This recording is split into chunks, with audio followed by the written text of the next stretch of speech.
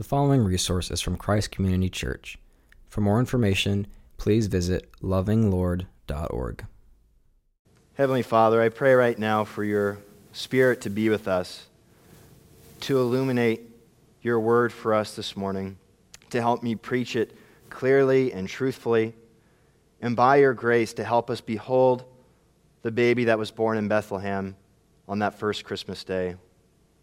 I pray that you would help us to catch a glimpse of him, to truly know Jesus more, and to be moved in love towards him, to be compelled to worship him, to respond the way the angels did, to respond the way the shepherds did, by ascribing glory and praise to you. Please, Father, make that happen in our hearts today. Move us, stimulate us to worship you today through this incredible story of your Son's conception and birth. I pray that you would do this for your glory and out of your love for us. It's in your name. Amen. Well, I don't know about you, but Christmas is one of my favorite holidays. And I have such great memories of Christmas when I was a kid. My family really celebrated it well. We'd always have a Christmas tree. And if you know my mom, sometimes we'd have multiple Christmas trees. In fact, it's kind of grown into something of a mini forest over the years. And we'd always decorate it when we were growing up.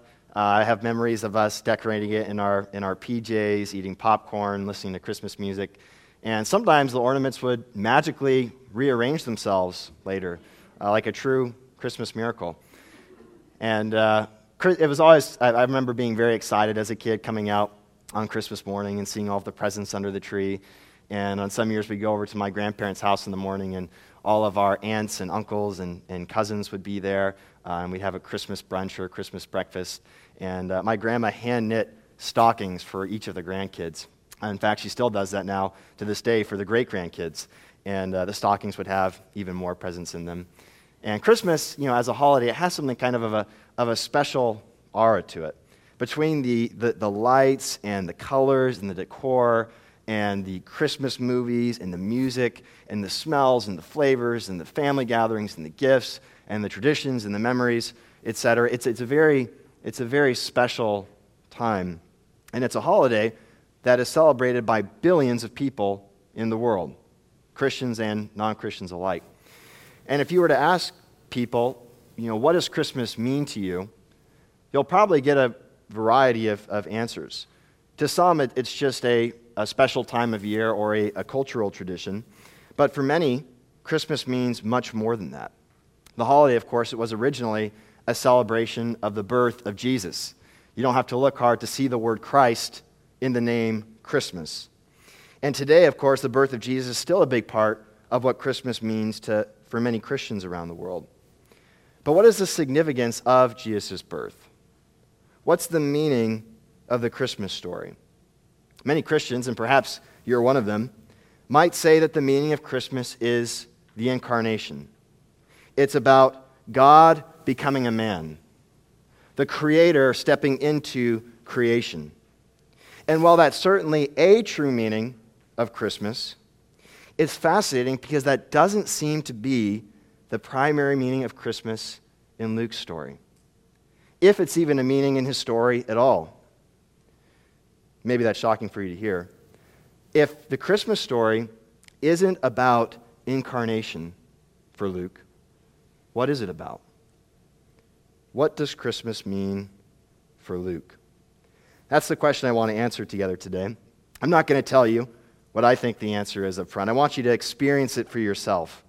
And in this sermon, I've tried really hard to refrain from coloring the Christmas story with other passages from other authors in the New Testament, because I really want the story to be true to Luke. I want you to try and discover the authentic meaning of Christmas in Luke's gospel. I think it's a stunning meaning, to say the least. So to do this, we're going to consider two stories. First, we're going to look at the story of Jesus' conception, and then second, we're going to look at the story of Jesus' birth. So first, Jesus' conception, and second, Jesus' birth. We're asking the question, what does Christmas mean for Luke? What does Christmas mean for Luke? Now, over the past 3 Sundays, we've been trying to catch a glimpse of Jesus through our mini-series in the Gospel of Luke. A few Sundays ago, we saw him in Luke chapter 5, heal a paralyzed man. He revealed himself to be the Son of Man who has authority to forgive sins. And then in Luke 19, we saw him go to a chief tax collector, a despised sinner. And we saw that Jesus is a true friend to sinners, a good shepherd to needy sheep. He came to seek and save lost, perishing sheep. And then last week we witnessed Jesus' miraculous catch of fish and saw him as the fisher of men, calling his disciples to participate in his eternal catch. And this morning, by dipping our paintbrush in the Christmas narratives, we're going to add several colorful strokes to our already very captivating portrait of Jesus. And the main impact I want this sermon to have on you today is simple. It's the same impact that Jesus' birth had on the shepherds that night. They were deeply moved to worship God, to give him glory, to give him praise. Keep that in mind as we behold Jesus through these marvelous stories. And I hope that this morning you'll let the story of Christmas stoke the embers of your heart to fan into flame a blazing fire of worship for God. So let's consider together first the story of Jesus' conception. Go ahead and open up your Bible to Luke chapter 1.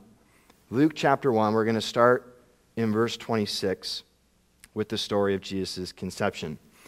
In Luke's gospel, after he opens up with his prologue, he begins by telling the birth stories of two great men. The first great man is John the Baptizer. He was the prophesied forerunner of God. You're probably familiar with the fact that kings in ancient times sometimes had a person who would go before them to prepare the way for them. And John is that person for God. He would prepare the way for the Lord to come to his people, Israel. He was the prophet who called people to repentance, and he readied them spiritually for the Messiah. He was also the one, who eventually lost his head because the daughter of Herodias, King Herod, the vile King Herod's wife, it was the wife of his brother. He had an adulterous relationship with her, and his daughter asked Herod at a dinner party to bring John's head on a platter to him. But this great prophet John, he was born to a priest named Zechariah and his wife Elizabeth. Both of them were devout Jews. But Elizabeth was barren. They were never able to conceive a child. And back then, being childless was a source of disgrace for women. But one day, Zechariah was chosen by Lot to burn incense in the temple, which was sometimes a once-in-a-lifetime opportunity for priests. Worshippers were praying outside the building, and while Zechariah was in the temple, an angel of God appeared to him. This angel was Gabriel, one of only two angels identified by name in the Old Testament. Zechariah was troubled at the sight. He was seized with fear, but Gabriel told him not to be afraid, and he said to Zechariah in verse 13, "Zechariah, your prayer has been heard. Your wife Elizabeth will bear you a son, and you are to call him John. He will be a joy and delight to you, and many will rejoice because of his birth, for he will be great in the sight of the Lord. He is never to take wine or other fermented drink," meaning that he was to live as a Nazirite, which was a special way of setting him apart to God. "And he will be filled with the Holy Spirit even before he is born. He will bring back many of the people of Israel to the Lord their God, and he will go on before the Lord to make ready a people prepared for the Lord." Zechariah responded to the angel with doubt. Having a child at their age was impossible. And because Zechariah did not believe the angel's message, Zechariah was struck with an inability to speak until after the child was born. Sure enough, of course, Gabriel's words were fulfilled, and the elderly couple miraculously conceived a child. The barren womb of Elizabeth was now filled with life, and her disgrace had been removed from her. So the conception story goes of the first great man in Luke's gospel. But the conception story of the second great man is even greater, and that's the point. Picking up in verse 26, you can follow along with me in your Bibles, Luke 1, verse 26.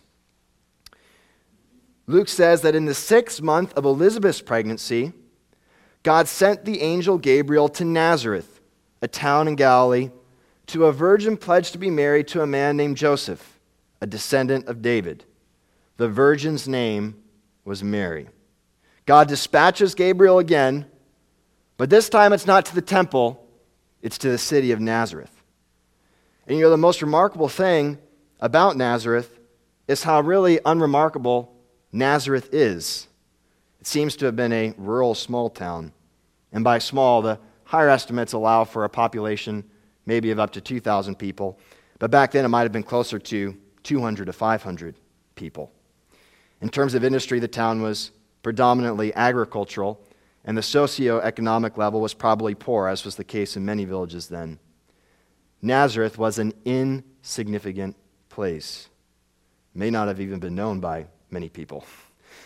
Perhaps a comparable example today would be a city to the south of us like Gonzales or Soledad. And if you say, I don't even know where that is, then that might make it an even better example for you.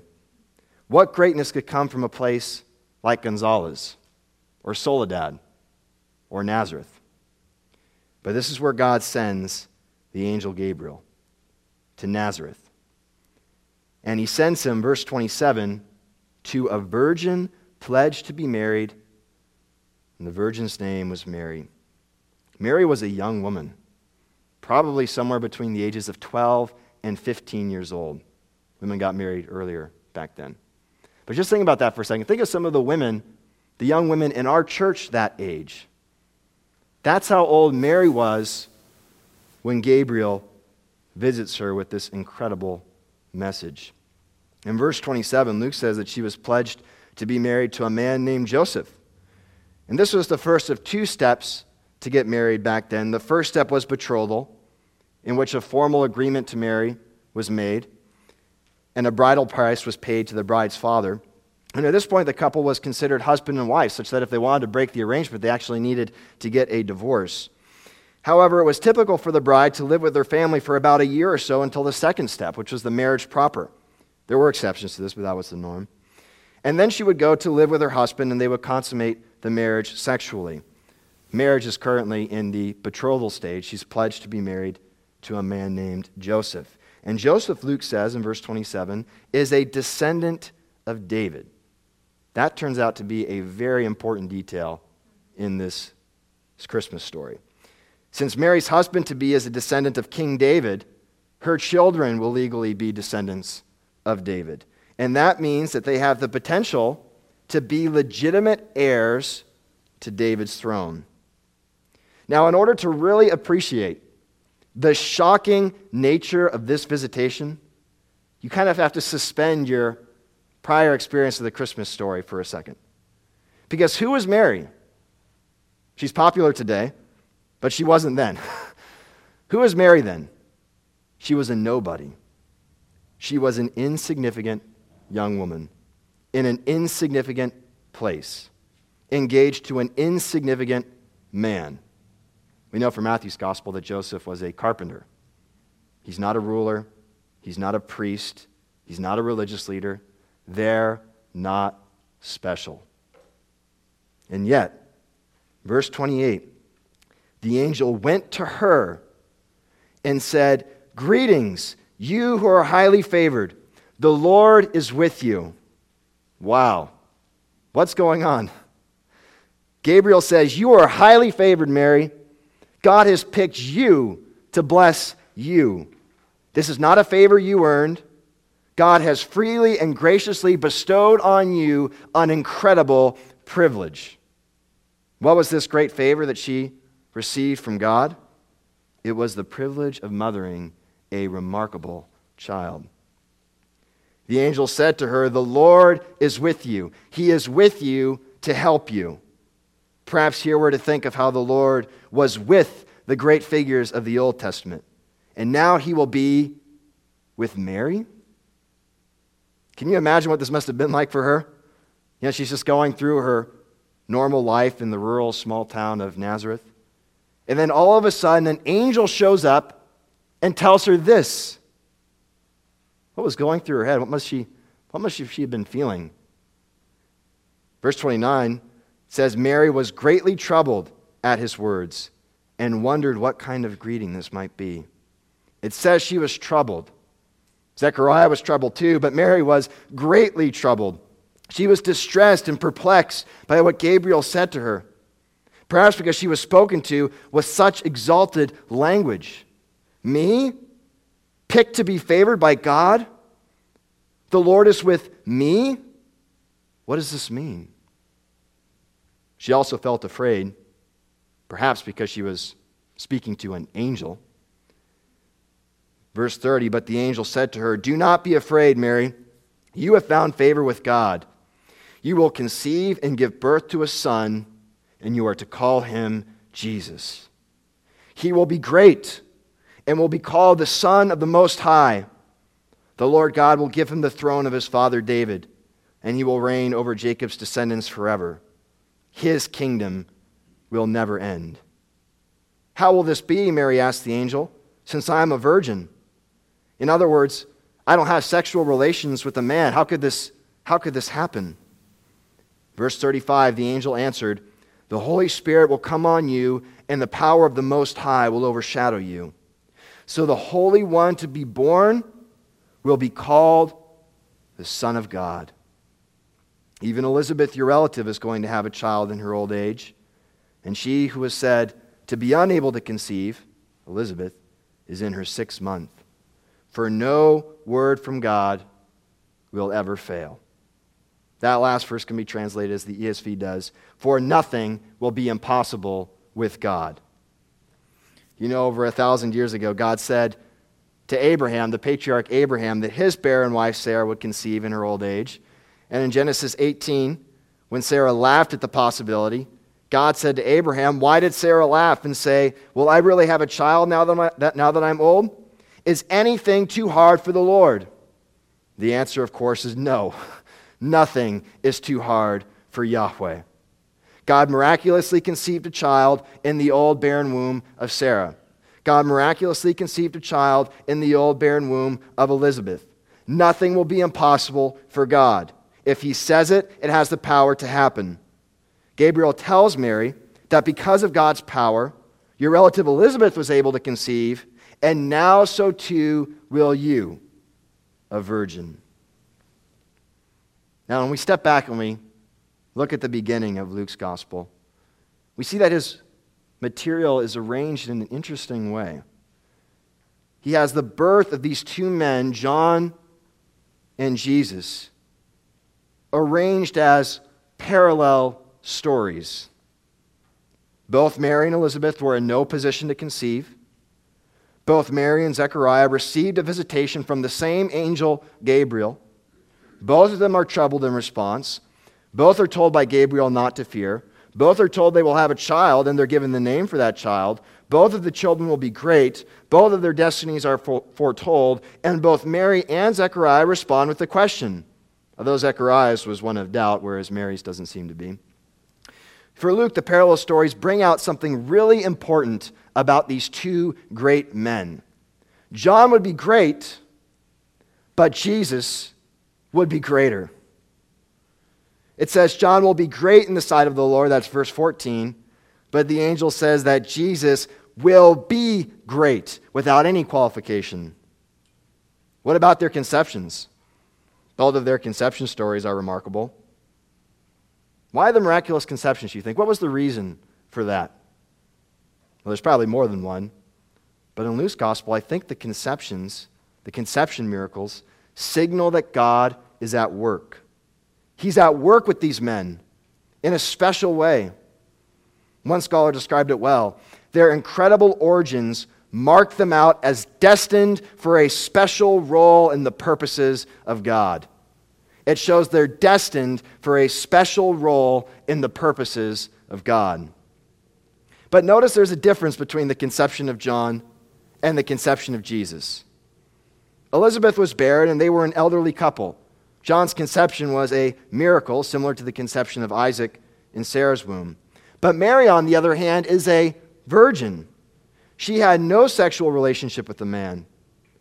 Her virginity is an even more impossible obstacle to conception, one for which there is no precedent of God ever overcoming miraculously. And yet, he does. The miracle of Jesus' conception is even greater than the miracle of John's conception, as great as it is. What about their destinies? John is destined to prepare the people for God's coming. But Jesus, verse 43, is destined to receive the throne of his father David, and he will reign over Jacob's descendants forever. His kingdom will never end. Remember King David, who ruled over Israel around the time of 1000 BC?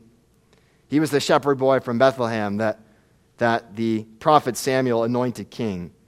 Kings were anointed with oil as a way of signifying God's calling of that person to kingship. The Bible says that David was a man after God's own heart and that the kingdom was well established under his reign. And in 2 Samuel 7, God makes a covenant with David. He makes an agreement with David. He promised him, verse 12, when your days are over and you rest with your ancestors, I will raise up your offspring to succeed you, and I will establish his kingdom.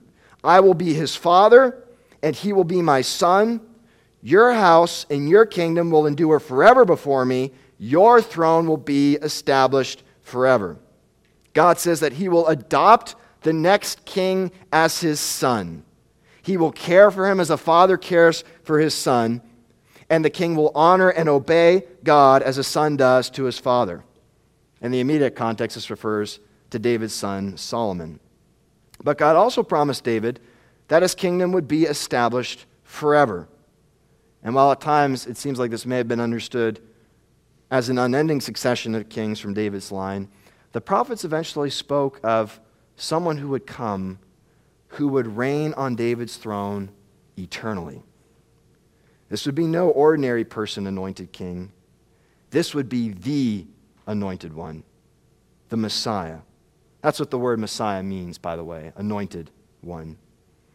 The prophet Isaiah prophesied in Isaiah 9 of this Messiah. He said, to us a child is born, to us a son is given, and the government will be on his shoulders, and he will be called Wonderful Counselor, Mighty God, Everlasting Father, Prince of Peace. Of the greatness of his government and peace there will be no end. He will reign on David's throne and over his kingdom, establishing and upholding it with justice and righteousness from that time on and forevermore. The zeal of Yahweh Almighty will accomplish this. For hundreds of years, God's people, Israel, had been waiting for this Davidic king to show up. They had been waiting for this messianic kingdom. And now, Gabriel tells Mary, remember the nobody from Nazareth, that her son will be the long-awaited heir to David's throne, the coming anointed one who will rule over God's people forever, the Messiah. Yes, John will prepare the way for the Messiah, and that is great.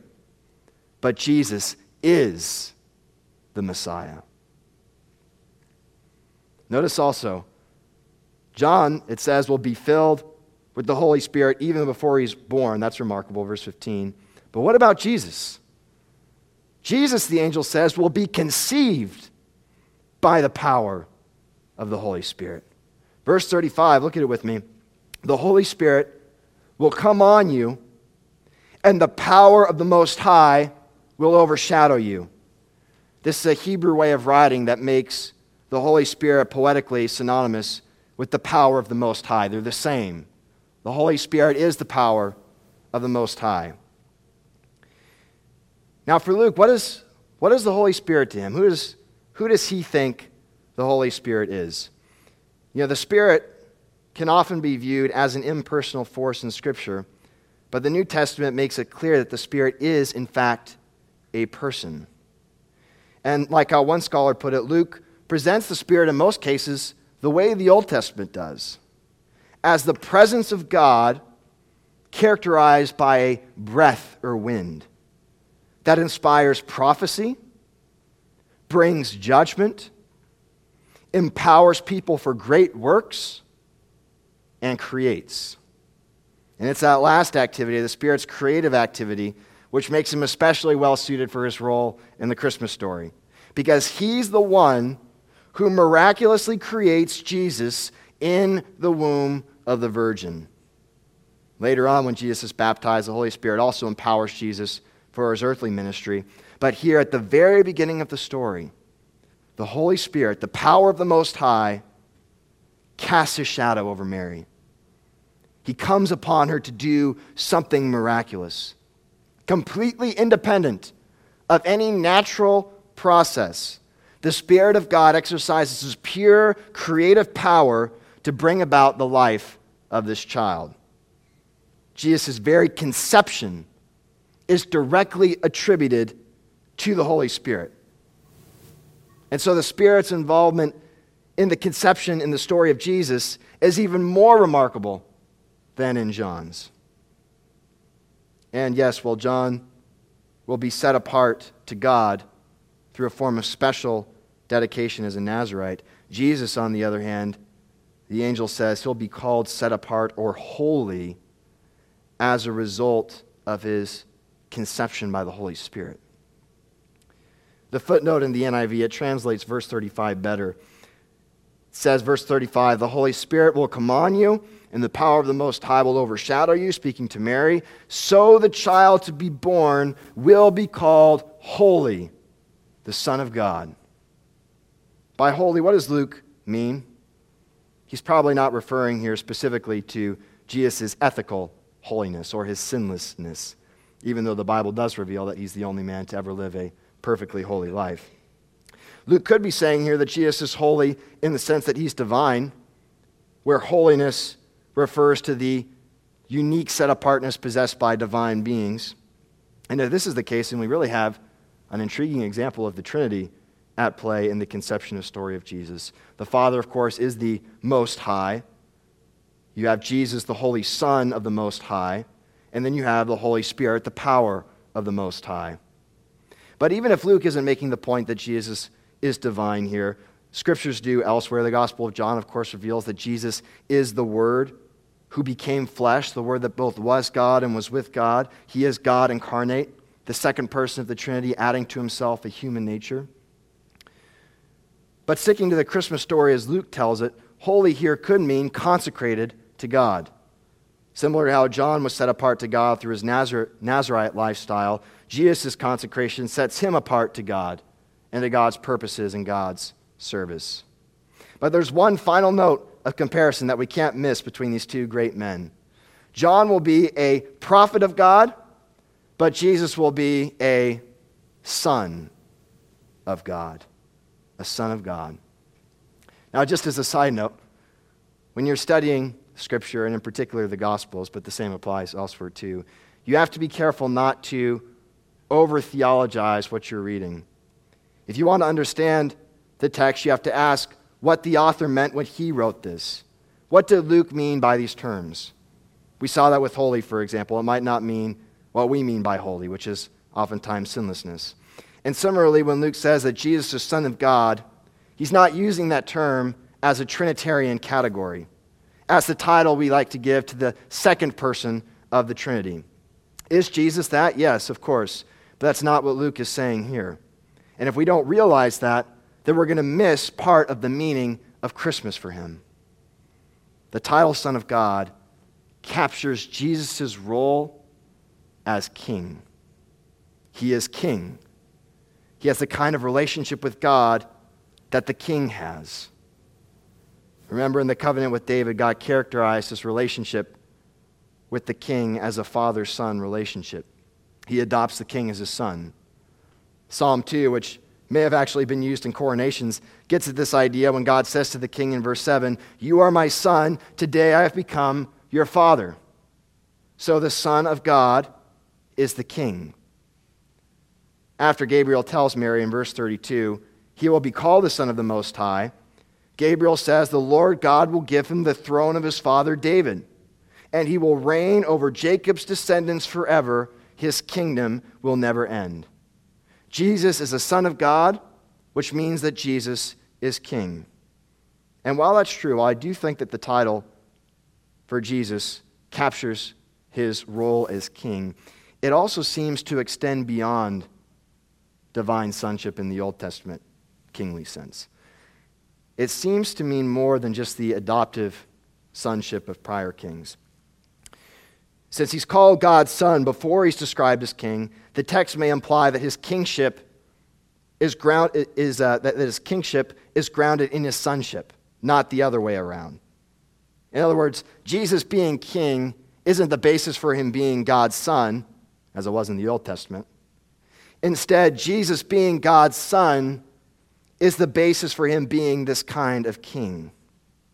Not only that, but verse 35 says that he will be called Son of God as a result of what? As a result of his miraculous conception by the power of the Holy Spirit. He is God's son in a unique sense. He is the direct creation of God. One sense in which his sonship is special and shared by another. There's one sense in which his special sonship is shared by another person. In chapter 3, Luke provides a genealogy of Jesus. And in his genealogy, he shows that Jesus is the son of David and the son of Abraham. But he goes all the way back to the very beginning of human history. And in verse 38, he says that Jesus is the son of Enosh, the son of Seth, the son of Adam, the son of God. Adam was the son of God in a way that's similar to part of how Jesus is the son of God in Luke's story. But in chapter 2, we also catch a glimpse of the spiritual side of Jesus' unique sonship. You'll remember maybe the story of how Jesus' parents accidentally left him at the temple. And when they found him again after a few days, Jesus said, "Why were you searching for me?" he asked. "Didn't you know I had to be in my Father's house?" There seems to be more to Jesus' sonship here than the adoptive sonship of Old Testament kings. It's not less than that, but I do think it's more. He was the Son of God in the sense that he was the king, but his sonship has an even fuller meaning. Now, you know it's surprising because the parallel stories here of John and Jesus, they magnify the greatness of Jesus. John is great, Jesus is greater. And yet it's really interesting because the situation of John's announcement seems like it'd be more fitting for the greater person. It seems like it'd be more fitting for the announcement of Jesus. Remember the setting of John's announcement. Gabriel appeared to Zechariah in the temple, which was the center of Jewish religious life, while Zechariah was performing the rare priestly honor of burning incense, and while people were praying outside. And John's birth also came in response to Zechariah's prayer for a son. Surely this would be a more suitable setting, you'd think, for the announcement of the greater person, right?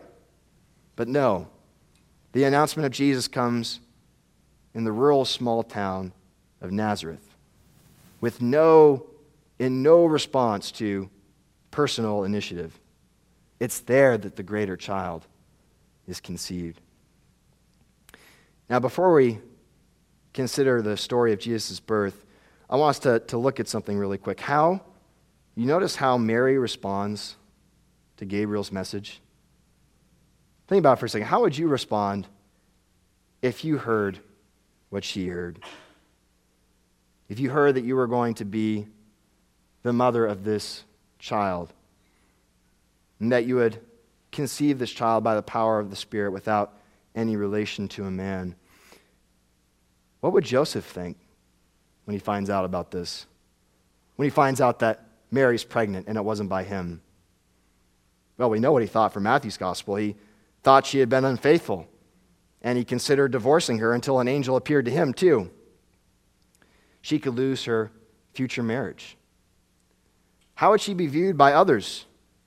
How would other people react to her pregnancy?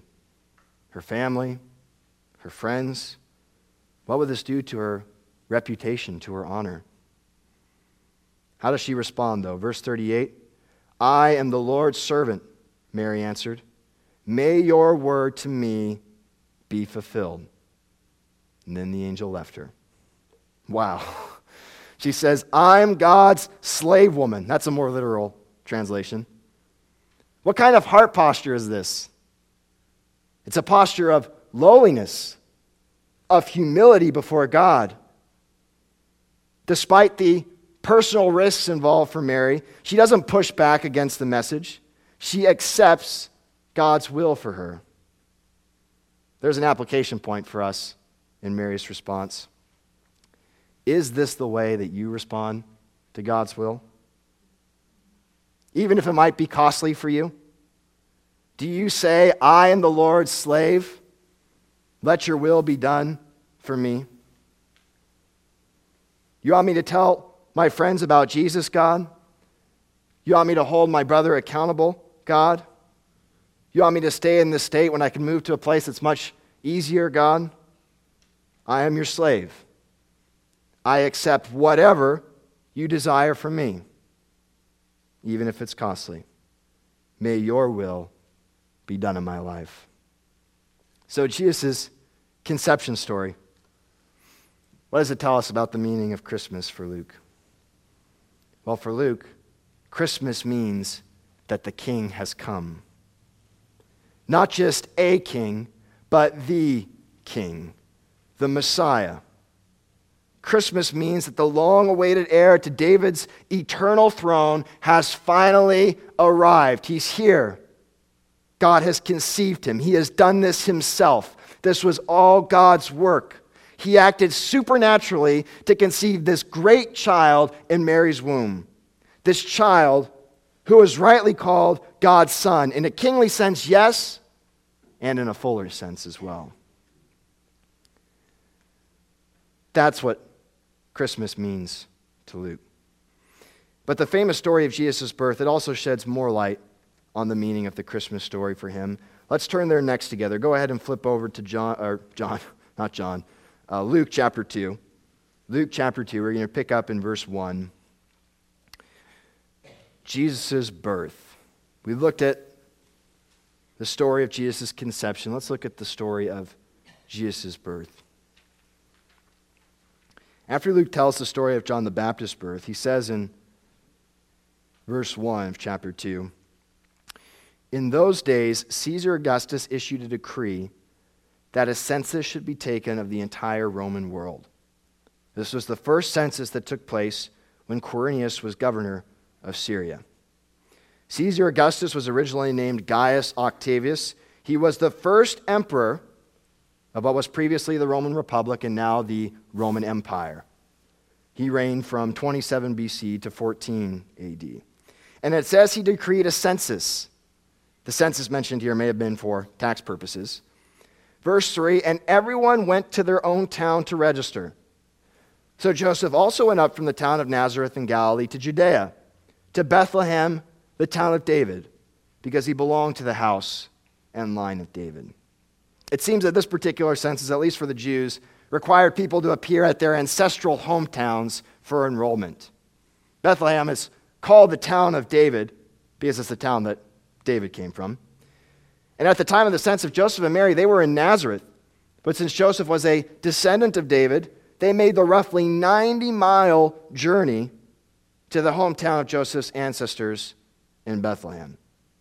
So, verse 5, he went there to register with Mary, who was pledged to be married to him and was expecting a child. At this point, she was pretty far along. Now, why do you think Luke would provide this historical context for Jesus' birth? Well, in addition to the historical purpose of approximating the date of his birth, it seems like there might be a theological reason here for Luke. It shows that God is sovereignly working out his purposes in history. He used the Roman emperor as his agent to bring about the birth of his son in Bethlehem. Now, why Bethlehem? It was a small town in the hill country of Judah. It wasn't a big and important city, but it was the hometown of David, which makes it a highly significant birthplace for Jesus. According to Gabriel, Jesus is the descendant of David who's destined to reign on David's throne. He's the messianic heir and ruler of the eternal kingdom. So the royal connotations of his birthplace, they can't be missed. And it's along those lines that the prophet Micah prophesied some 700 years earlier that the Messiah would come from Bethlehem. Micah chapter 5, verse 2. Micah said, "You, Bethlehem of Ephrathah, though you are small among the clans of Judah, out of you will come for me one who will be ruler over Israel, whose origins are from of old, from ancient times."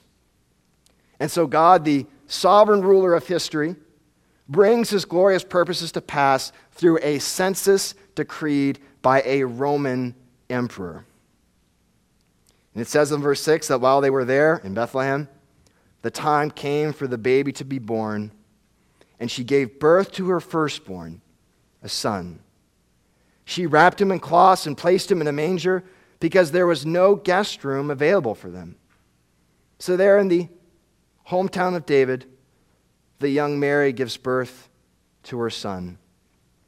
And for the first time, his cries are heard aloud in the night as he enters the world on Christmas Day. His parents comfort him. Mary is nursing her brand new baby boy. And it's really it's amazing to imagine that. I think of when my son George was a newborn, and what a precious stage that is. Their skin is so soft. They smell good. Their little eyes open, and they look around. They make those sweet little noises. And at the same time, they're also so helpless and so fragile. And what a thought that there in Bethlehem is Jesus, the long-awaited Messiah and the Son of God, as a newborn baby boy. Just as precious, just as helpless as my newborn baby was the King. We see Mary's motherly care for him. She swaddles her baby boy. She wraps him up in cloths to keep his limbs straight. That may have been to soothe them or protect them, or back then they may have even thought that it helped them grow properly. And there in that scene that's so famous now, she lays the baby king in a manger. Mangers were feeding troughs for animals. It's where they put the food for animals to eat. Why would she lay him there? Well, verse 7 says that there was no guest room available for them. More literal translation would be there was no place for them in the lodging. And that's understandable. If others were traveling back to Bethlehem for the census, it's not a surprise that lodging might have been difficult to find. Lodging could refer to an inn or a form of public shelter, or maybe a room in a private house. And since there wasn't a place for them there, the young parents and their baby may have been staying in a nearby stable or a cave where animals would be kept. Hence the manger, the feeding trough for animals. Whether animals were there or not, the text doesn't say. That the image is captivating. The mystery and the wonder of it all, it's really hard to put in words. And it might be easier to capture, I think, in the minor keys of many Christmas hymns. There is the Son of God, the Messiah, a baby lying in a manger. So far removed are we from the pomp and circumstance that might surround the birth of a king. But that is precisely what makes the sight so stirring. It's this paradoxical mixture of royal grandeur and humble condescension. Such greatness clothed in such lowliness. The eternal King, born here in a small town, to insignificant parents from an insignificant village, staying in the animal room because it's the only place available, wrapped in swaddling cloths, lying in a feeding trough. The manger, it does more, though, than contribute to the heart-moving nativity scene. In Luke's story, the manger is a sign. It's a sign. Luke cuts to the next scene in verse 8. Look at it with me. Verse 8, Luke says that there were shepherds living out in the fields nearby, keeping watch over their flocks at night. They're keeping watch at night, perhaps taking shifts for the night watch, staying on the lookout for predators and robbers. And we're reminded here of the young David and how he, before becoming king, shepherded flocks in the fields near Bethlehem. The images of shepherding and King David and Bethlehem, they're all connected. But the most important thing to understand about the shepherds for this story is their social standing. Shepherds were typically among the lowly of society. And as was the case with Gabriel's visit to Mary, so too here is it their lowliness that makes what happens next so amazing. Verse 9, an angel appeared to the shepherds, and the glory of the Lord shone around them, and they were terrified. The glory of the Lord shone. What these shepherds are seeing here is nothing less than the brilliant shining that accompanies God's presence. That's what the glory of the Lord is. It's like the glory cloud that descended on Mount Sinai. It's like the glory of Yahweh that filled the tabernacle in the Old Testament. It's the blazing brightness of his presence that lights up the night sky. And the shepherds are terrified. Wouldn't you be? I mean, try to feel it for a second. You're there night after night taking turns watching these sheep. And it probably gets very boring. You know, perhaps you're sitting there, you're tired, you just want your shift to end so you can go home and sleep. And then you see the most amazing thing in your life. An angel of God appearing with the radiant glory of God's presence. A sight so stunning, it takes your breath away and leaves your body trembling in fear. Verse 10, but the angel said to them, do not be afraid. I bring you good news that will cause great joy for all the people. All of God's people, Israel. The rich and the poor, the sick and the healthy, the high and the lowly. The angel brings good news for them all. And as the rest of Luke's 2-volume work reveals, this good news was not just for Israel, but for all people everywhere. What is the good news? Or why is it cause for great joy? Well, in the book of Isaiah, bringing good news was associated with the message of salvation. Isaiah 52:7, the prophet said, how beautiful on the mountains are the feet of those who bring good news, who proclaim peace, who bring good tidings, who proclaim salvation, who say to Zion, your God reigns. Such is the good news and the reason for great joy here on Christmas night. The angel said, verse 11, today in the town of David, a Savior has been born to you. He is the Messiah, the Lord. A Savior has been born. God has raised up a deliverer. As he raised up the judges of old to rescue his people, he has raised up a hero again, a hero greater than all the others. He was a Savior, notice, that was born for them, for the shepherds, for the lowly, and for all the people. All the people were in need of salvation. Salvation from what? You know, after John the Baptist was born, his father, Zechariah, was filled with the Holy Spirit, and he prophesied, saying, praise be to the Lord, the God of Israel, because he has come to his people and redeemed them. He has raised up a horn of salvation for us in the house of his servant David. That's Jesus. Salvation from our enemies and from the hand of all who hate us, to rescue us from the hand of our enemies and to enable us to serve him without fear and holiness and righteousness before him all our days. Something interesting about this salvation. Did you pick up on the political overtones? The Savior would rescue Israel from the hand of her enemies. Her enemies. At that time, people may have thought of the Roman Empire, their oppressors. But this is part of what the Jews expected from the Messiah. They expected a Davidic king who would deliver God's people, judge God's enemies, and restore Israel as a kingdom. That's what the Messiah would do. And what the angels brought to the shepherds that night, the good news that they brought on that first Christmas, it was a message of salvation that wasn't less than a political message. There is a political dimension to the salvation of this Savior. In fact, as we saw in the book of Revelation, he does ultimately rescue his people from social and political oppression. He is a political Savior. And that baby boy born on Christmas Day is the man that God has appointed to execute final judgment on all of his enemies. But Zechariah talked about more than salvation from enemies in his prophecy. In verse 7 he says of his son John the Baptist, he says, you will give God's people the knowledge of salvation through the forgiveness of their sins.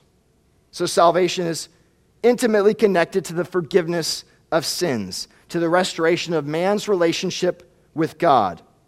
This salvation has a spiritual dimension.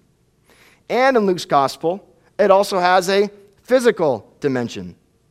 When Jesus heals the sick, or drives out demons, or raises the dead, their restoration is sometimes described by Luke as being saved. The Savior born on Christmas Day came to save from all oppression, evil, sickness, demons, Satan, sin, death, and hell itself. His salvation is political, spiritual, and physical. He is the Savior of the world. And his victory was won not through his birth, but through his death and his resurrection from the grave. This child, the angel says, is the Savior for all of God's people, and he is a Savior for you. In the Gospel of Luke, faith and salvation go hand in hand.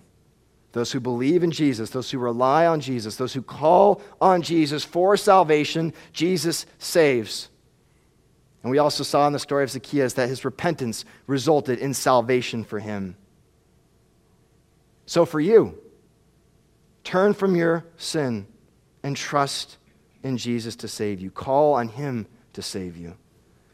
Put your faith in the Savior born on Christmas Day. He was born for you. The hope of Christmas is hope for us all. Man, what good news is that? What reason for great joy is that? It's just as much good news and just as much a reason for great joy today as it was then. This is part of what Christmas means for Luke. It's the birth of a mighty Savior, one who can take on all the force of darkness and crush them under his feet. The Savior, the angel says, is the Messiah and Lord. Literally translated, Christ, Lord. Christ is the Greek translation of the Hebrew word, which means Messiah or anointed one. We've already looked at the role of the Messiah. And Christ quickly became a proper name for Jesus, but it was originally a title for him. It meant Messiah, anointed one. But the angel also calls this newborn baby Lord. And this is absolutely astounding. Lord refers to a master or a ruler or someone in authority. And this was the same title that was used for God himself in the previous passages. The angel is putting this baby, this newborn baby, on the same level as Yahweh God. And then the angel says, verse 12, "This will be a sign to you. You will find a baby wrapped in cloths and lying in a manger." Finding a baby in a manger would be a sign for the shepherds. The sign would identify who this child is. Bethlehem was a small town. There was probably only one baby lying in a manger that night. But more than that, the sign would confirm the truthfulness of the message. And this is the great significance of the manger. Finding a newborn wrapped in cloths and lying in a feeding trough, just like the angel said, would demonstrate that the good news they heard about this salvation is true. It's true. Verse 13, suddenly a great company of the heavenly host, that's an angelic army, appeared with the angel, praising God and saying, "Glory to God in the highest, and on earth peace to those on whom his favor rests." What a marvelous sight that must have been. Wouldn't you have loved to hear that? An army of angels praising God together in the brightness of his presence. I hope to hear that one day. How could their response to the good news be any more fitting? The angels call on heaven to ascribe glory to God, to honor God for Christmas, for the birth of a Savior who is the Messiah, the Lord. And as there is glory to God in heaven, there is peace to people on earth. Peace to all those that God graciously extends his favor to. One scholar put it well, quote, "Peace here is the Old Testament shalom. It is not simply an inner disposition or the absence of war, but evokes a whole social order of well-being and prosperity, security and harmony. It encompasses the blessings of salvation through the Messiah." And you know, it's really fascinating at the beginning of the birth story in verse 1. These events were historically situated under the reign of Caesar Augustus. In this passage, there might be an implicit comparison here between Jesus and the Roman Emperor Augustus. Augustus made himself out to be Son of God. He called his adoptive father, Julius Caesar, God. Augustus was worshipped by part of the empire. He was hailed as Savior. He was hailed as Lord. He established a relative level of stability and order in the Roman world that began a period of history known as the Pax Augusta, or the Pax Romana, translated Roman peace. Even the word good news was sometimes used in celebrations of the emperor. And yet, born in obscurity in the small town of Bethlehem to the nobodies of Mary and Joseph, there was the true Son of God, the true Savior, the true Lord of the world. Verse 15, when the angels had left them and gone to heaven, the shepherds said to one another, "Let's go to Bethlehem and see this thing that has happened, which the Lord has told us about." It's amazing. Notice who the angels didn't appear to. They didn't appear to the religious elite. They didn't appear to the rulers or authorities. They didn't appear to the rich and powerful. They appeared to lowly shepherds. And throughout the Christmas story, Luke beautifully portrays the universal scope of God's redeeming activity. It's inclusive of everyone, even the lowly in society. And perhaps it even goes a step further than that. We see here the order of the world being flipped upside down. As Mary talked about in her song from Luke 1, God has made low the high, and he has made high the low. The shepherds hurried off, verse 16, and found Mary and Joseph and the baby who was lying in the manger. Everything is just as the angel had said. The sign confirms the message is true. It confirms that for them, it confirms that for Mary and Joseph, and it confirms that for us today. In verse 17, when they had seen him, they spread the word concerning what had been told about this child. And all who heard it were amazed at what the shepherds said to them. If you were the shepherds, wouldn't you tell people too? How could you not tell people about this? You still should, by the way. The good news is still good news. All who heard what the shepherds said were astonished. They marveled at the message. Amazement is the right reaction. Verse 19, but Mary treasured up all these things and pondered them in her heart. The young woman from Nazareth stored these things up in her mind and remembered them. She pondered them. She tried to understand the meaning or significance of it all. In verse 20, the shepherds returned, glorifying and praising God for all the things they had heard and seen, which were just as they had been told. As the angelic army had done, so now too do the shepherds do. They give glory and praise to God. That's the application for us. The Christmas message should fill your heart with great joy. That great joy should well up into an overflowing fountain of praise to God, to the God who has acted to save you, to the one who has brought forth a Savior for you. Are you moved to worship him? As the great Christmas song says, long lay the world in sin and error pining, till he appeared and the soul felt its worth. A thrill of hope. The weary world rejoices. For yonder breaks a new and glorious morn. Fall on your knees. Behold your King. Before him lowly bend. Sweet hymns of joy and grateful raise we. Let all within us praise his holy name. Christ is the Lord. Oh, praise his name forever. His power and glory evermore proclaim. Amen. Amen. So what is the meaning of Christmas for Luke? Christmas means that God has raised up a deliverer. A great child is born in the small town of David, who is the Messiah, Lord and Son of God. Christmas means that the sun is rising and the darkness is giving way to dawn. It means that the true King has come. Christmas means that the true King has come. Will you celebrate with the shepherds and the angels? I hope so. Let's pray.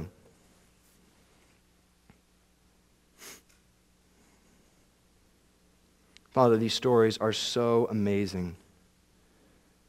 We praise you and we give glory to you right now, just as the shepherds did 2,000 years ago, for raising up a deliverer for us, for the Savior who is Christ the Lord. We praise you for bringing the true King, the heir to David's throne, who will establish your kingdom forever. I pray, Father, that you would move each of us to worship you as you are worthy of being worshiped, to praise you and to glorify you as the shepherds did, and to tell others the good news that we have heard ourselves. Pray you would do all of this in your name, Jesus. Amen. Thanks for listening. Christ Community Church is a Reformed Baptist church in San Jose, California. If you'd like more information on our church, please visit lovinglord.org. From there, you can find service times, weekly gatherings, our sermon archive, and other resources. For video content, please visit our YouTube channel. You can also follow us on Facebook, Instagram, and Twitter. Thank you again for listening.